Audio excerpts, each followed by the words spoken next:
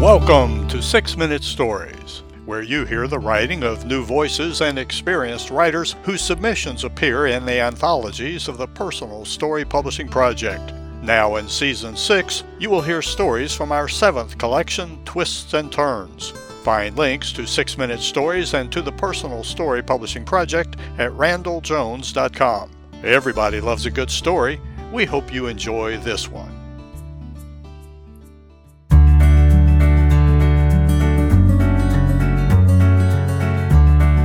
Heart and Soul by Bill Donahue. Our son Jeremy moved with syncopated success through the years of early interventions, various therapists, and the elementary and middle school hurdles that face all students with special needs.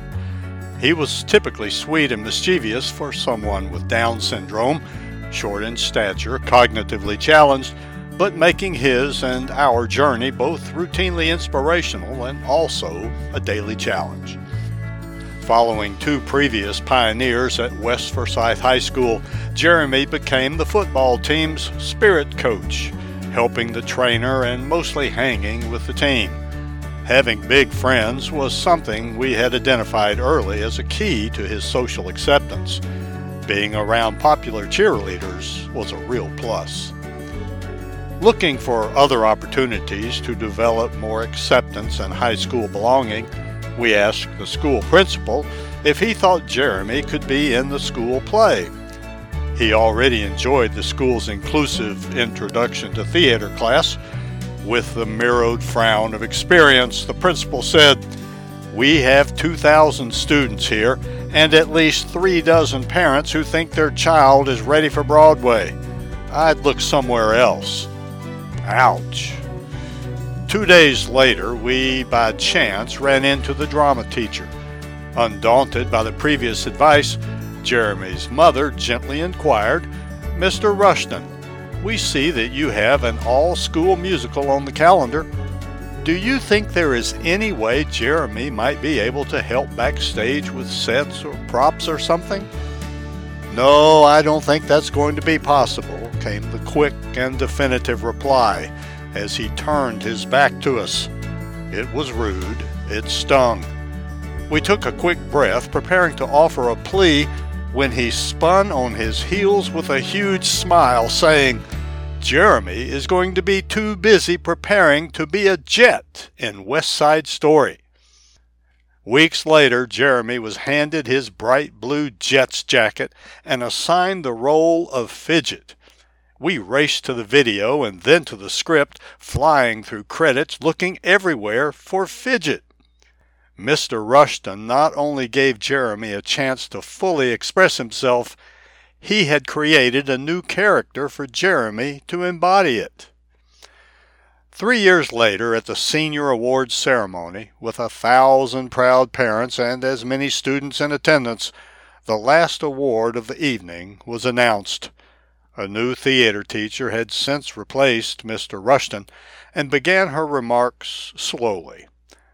This year's award recipient was not the star nor the lead in any of our productions these past 4 years, but he was the heart and soul of every musical we performed.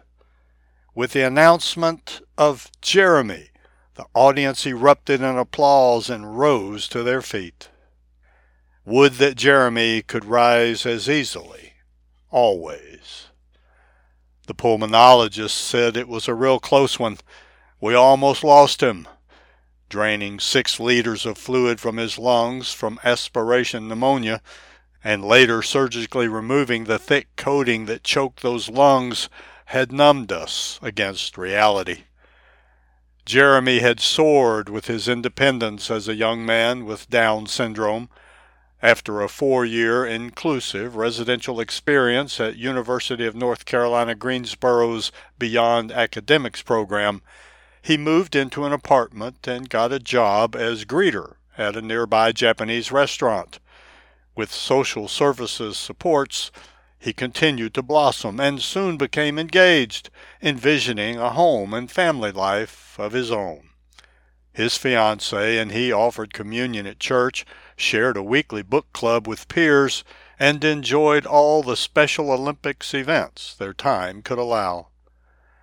But at a summer church camp for people with disabilities, he developed the pneumonia that would send him racing to the hospital.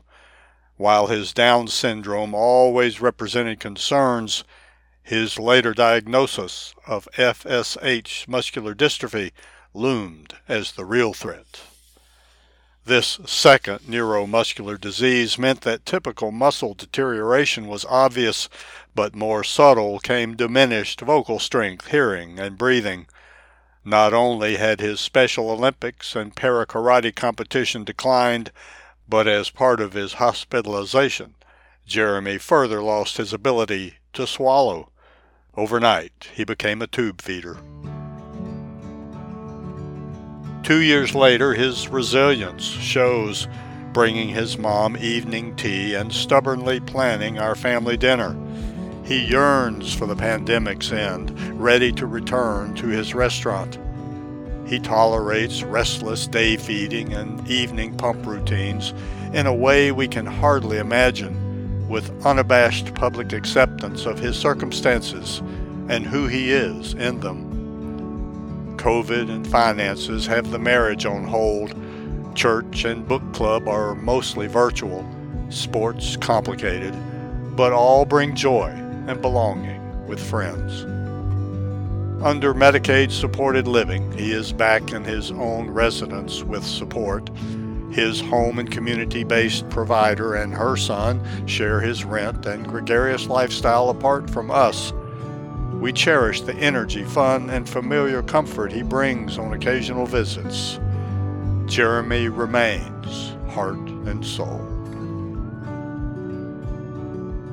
Copyright 2022, Bill Donahue. Bill Donahue is a disability advocate living in Winston-Salem. Most of his writing informs and prods legislative inertia for the 15,000 with developmental disabilities waiting a decade or more for services, while potential caregivers struggle for a living wage. Bill's first novel is a family saga with early onset dementia, chronicled in The Kind of September, Amazon, 2013. Read more about this writer and background on this story in a special feature of 6 Minute Stories called Author's Talk. Thank you for listening to another 6 Minute Story. You can read them all in the 7 anthologies of the Personal Story Publishing Project. Find the link to our online store at randalljones.com. That's RANDELL Jones.com. There you can learn about submitting your own story for consideration for our next Personal Story Publishing Project. And remember, everybody loves a good story.